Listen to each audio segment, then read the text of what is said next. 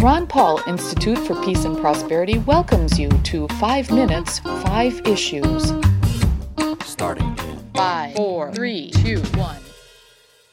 Hello, I'm Adam Dick, a Ron Paul Institute Senior Fellow. Let's start. Issue 1. In the January 4th episode of 5 Minutes, 5 Issues, I said it is smart to have a wait-and-see perspective in regard to President Donald Trump's announcement that all United States troops will leave Syria. In a CBS Face the Nation interview broadcast on Sunday, Trump said U.S. troops will remain in Syria for an indefinite period. Trump explains reasons for keeping U.S. troops in Syria include because we have to protect Israel and we're protecting the world. He also said that, should all troops be removed from Syria, they can be quickly put back in. Issue 2. In Representative Tulsi Gabbard's speech last week announcing her Democratic presidential primary candidacy, some of her comments suggest she is a supporter of non-intervention overseas.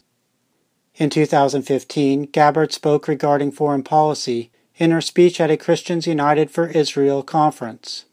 Comments in that speech suggest Gabbard's foreign policy may be more interventionist than that of President Donald Trump. In comparison with Trump, Gabbard seems in that speech as antagonistic towards Iran, at least as devoted to Israel, more devoted to the Kurds, and much more devoted to the they attack us because we are free perspective on terrorism that has been at the heart of the global war on terror. Issue 3. With the ongoing reduction through the last few years in state and national restraints on hemp farming, the growing of the crop has become increasingly popular in America. Vote Hemp's latest U.S. hemp crop report estimates around 78,000 acres of hemp were grown in 23 states in 2018.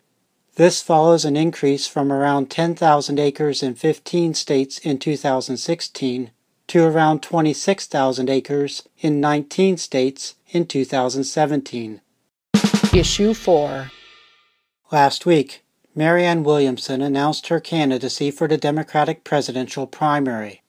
Williamson is receiving much less attention than other candidates, in part because she has never held political office, and because the American political establishment is not comfortable with her. Williamson may do better in the presidential race than many people expect. As she demonstrated in her announcement speech, Williamson is among the best political orators in America.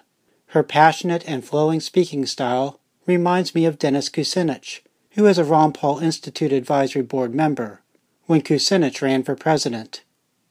Williamson is best known for writing books, most not about politics. A mere book writer cannot be a strong contender for the presidency, people say.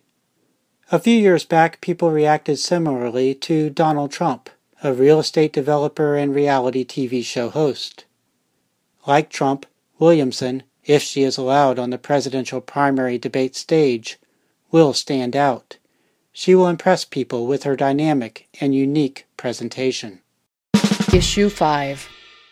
Much of state and local government rollbacks of the war on drugs have occurred in regard to marijuana. This makes sense given that marijuana is the illegal drug people are most likely to have used, or to know people who have used, as well as the illegal drug that is generally thought to be about as dangerous as alcohol, or even less dangerous. The city of Denver already has legal medical and recreational marijuana, thanks to statewide ballot measure votes in Colorado.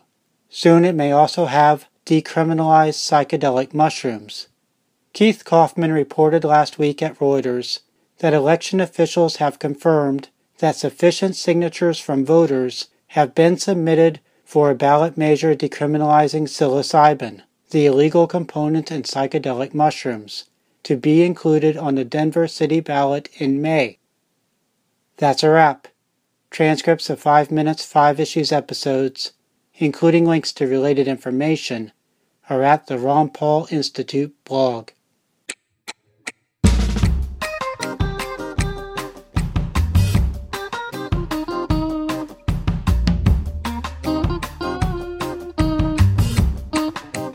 Five, four, three, two,